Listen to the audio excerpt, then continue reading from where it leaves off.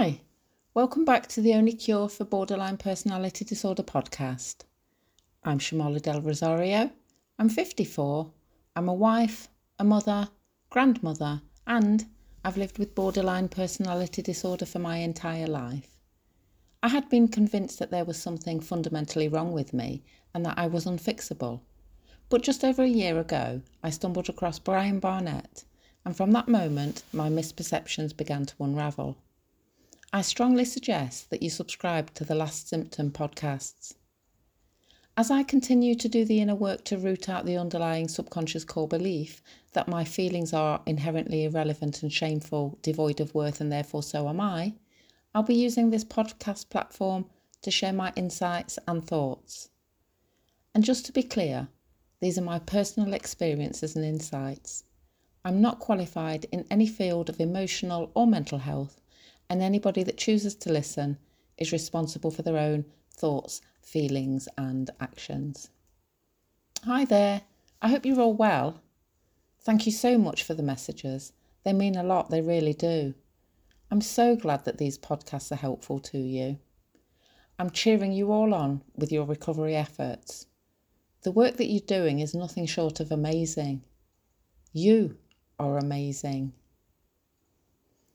Today, I thought I'd talk about core beliefs. I didn't know what core beliefs were, and I definitely didn't know that I had distorted core beliefs, and that's before starting the inner work. I'd never thought about why I behaved the way I did. I just thought that it was all just a part of me, who I was. But we all have our own internal wiring. Thoughts that play like a broken record in the background of your mind.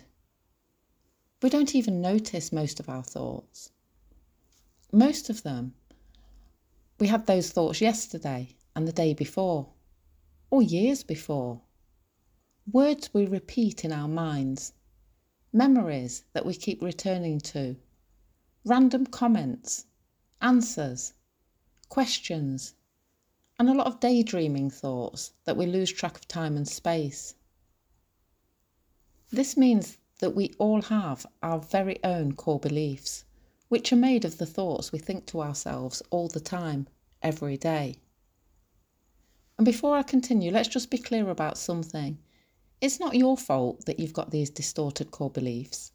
They exist because somebody made you believe so.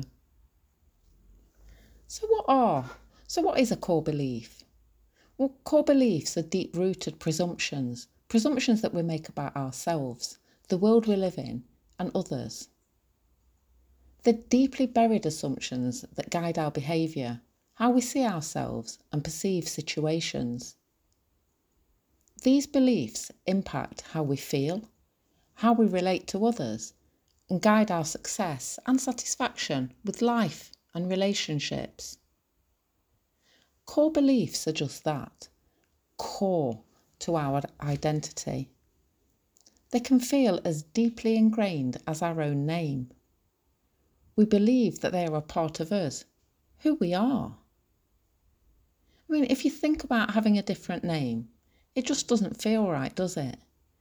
The same is true with our core beliefs. And we notice events and situations that confirm our core beliefs and ignore those that go against them. They feel like truths and can be very, very challenging to change. Well, we've worn them for so long that adopting new beliefs, somehow it just doesn't feel right. But these beliefs, they are like our inner prisons that have no doors and restrict us from experiencing new possibilities in life. They are responsible for our continual insecurity, self-doubt, low moods, and that constant desire for external validation and approval. So, how do core beliefs develop? Well, your core beliefs, both positive and negative, they come from the sum of your past experiences. From birth, we've each tried to make sense of our own world. We learn that a thing called a bed is for something that we sleep in. a thing called a car takes us to school. Our mum and dad are people called parents, and their job is to take care of us. And what about us? What kind of things or people are we? Are we important? Are we lovable? Competent? Valuable? We answer these questions through the direct and indirect messages that we receive through our life experience. A direct message, that could be something like, "Ooh, aren't you clever?" Or, "You're so dumb." An indirect message is just as powerful, and oftentimes it's more so. And it might come from a parent being too busy to spend time with you. With this, the indirect message that you receive could be, "I don't matter. I'm not important. I'm not lovable." A critical, angry parent might send you the indirect message, "I'm never good enough," or "I'm bad," or "I'm incompetent." A physically abusive parent might send the indirect message, "People who love me, abuse me, or betray me." How you interpret the way others treat you is unique. It's your individual felt experience that you internalise as a core belief. If a parent constantly told you that you were stupid or constantly criticised you, as a child you didn't have that cognitive capacity to think that, "Oh, mum is projecting her unresolved issues onto me." Instead, in your own longing for that unconditional love, you interpreted this as, "I am not enough for mummy to love," or "Clearly, there's something wrong with me." And it's important to remember as well that taking on that negative message does not mean that there's something wrong with you. It's a normal response to an abnormal situation. You came to the conclusion that your feelings don't matter, that they are shameful, devoid of worth. This is a false, distorted view of yourself which lives on in you and filters every single one of your experiences and interactions. But beliefs are nothing but thoughts that we affirm to ourselves over and over, and which we take to be true. And whether you're aware of it or not, you're always affirming what you believe. In fact, if you really, really listen to yourself, you're continually making a case for the rightness of your beliefs, even when those beliefs are detrimental to your happiness and well-being. It's your inner lawyer. He's continually justifying being right while making other beliefs wrong. You believe that people who love you will leave you, and you'll end up being left alone. You expect people to hurt, abuse, or betray you. For instance, to lie, manipulate, harm, or humiliate you. You're suspicious and assume the worst about others, even those that you love. And so you form superficial relationships. Don't open up. Avoid relationships altogether. Or have friends who treat you badly and whom you then feel vengeful towards. You're constantly afraid of disaster, natural, criminal, medical, or financial. You feel empty and lonely, and that your need for love won't be met. Maybe you're attracted to cold people, or maybe you've actually become cold yourself to protect your heart. You believe that you're socially undesirable. You might cope in intimate interactions and be socially skilled, but feel insecure and avoidant at work or larger social settings. If somebody really got to know you, you believe that they would reject you because they discover that you were fundamentally flawed. And so you're afraid of love and expect rejection. You feel inadequate in terms of achievement. Maybe you exaggerate your degree of failure or act in ways to ensure continued failure. You sacrifice your own needs and allow others to control or use you out of shame, guilt, or fear you'll be punished or abandoned. You suppress anger and have relationships with controlling people or needy people who can't give back in return. You place enormous emphasis on status, money, achievement, beauty, or recognition to avoid criticism. You've got rigidly high expectations of yourself and judge others who don't meet those standards. You feel very angry when you don't get what you want. You may also be competitive or controlling of others. I know this because I've lived this. How often does your inner dialogue say, "That's just the way I am. I'm not good enough. I'm a failure, a loser, an incompetent. Everyone's better than me. I'll never succeed. I'm bad. I don't deserve anything. Everything I do is wrong. I'm unlovable, undesirable, unattractive, ugly. Everything's my fault. I never get it right. I'll be hurt if I get too close to someone. People can't be trusted. There's no point in life. The world is unfair."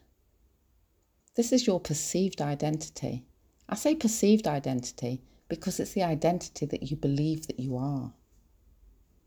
Shame goes to the core and makes you believe there's something inherently wrong with you.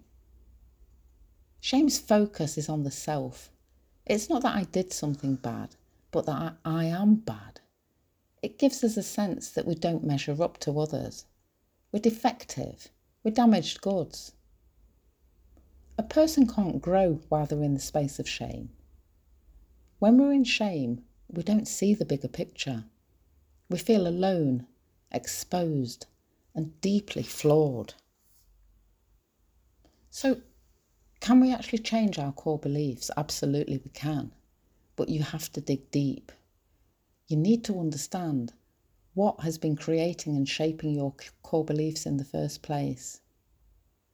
Maybe you haven't noticed the connection between your anxiety and a deeply embedded belief that the world isn't safe. You just notice that you feel anxious. This is why it's so important to identify your core beliefs. It gives you an opportunity to take a step back and look at the situation in a different way. When you do drill down into those beliefs, you learn to acknowledge and let go. You're able to move forward and not be weighed down.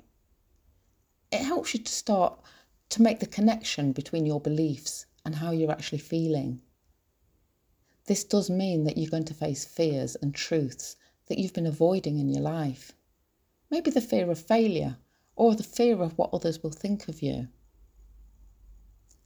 But if you're able to move forward through it and face the truth, it will ultimately allow you to feel a weight has been lifted off your shoulders and allow you to move forward. It's like peeling an onion. And that's actually quite appropriate because peeling onions does actually make you cry. But our beliefs are like an onion. The outer layer protects the inside, which is it's like the mask that we often wear to protect our insecurities. Our conditioned beliefs and experience, they're the layers that you peel to understand how and why these beliefs formed. The older you get, the more experiences you have to peel, to reach the core, and so it can feel like it's a continual journey, but one that will leave you satisfied and content with your true self. The more unconscious and intense your distorted core beliefs, the more this filter distorts your experience. And the more self-aware you are, the better able you are to discern the truth of a situation. Your subconscious mind is where all of your beliefs, past experiences, memories, and learned skills are stored. So when you experience a certain feeling or emotion towards something, it's caused by your subconscious mind. By becoming aware of your beliefs, you can find it easier to control your thoughts and in turn your emotions. We all operate every day according to our beliefs. So to change our lives, we need to go deeper than just exploring our feelings and emotions. We need to go to the core level of our beliefs. Our job is to find the distorted core beliefs and change them. I used to think that I was destined to be the way I was for the rest of my life. But I was choosing to live like that by not choosing my thoughts. Remember that beliefs are nothing more than thoughts that over time we came to believe as truth. They're developed based on our early experiences, which for many of us don't reflect what is actually true. And because they feel so real and so true, they can be very strong forces in shaping our perceptions and difficult to change. You need to understand that your self-talk and thoughts are important. You really can talk yourself into or out of anything. Challenge your beliefs. Recognise what drives your thoughts and behaviours. You really can change your beliefs and ultimately change your life. Well, that's it for me. I hope you all have a great week. Thank you for listening, and as ever, please do continue to like, comment, share and subscribe, and hopefully we'll speak again soon. Bye.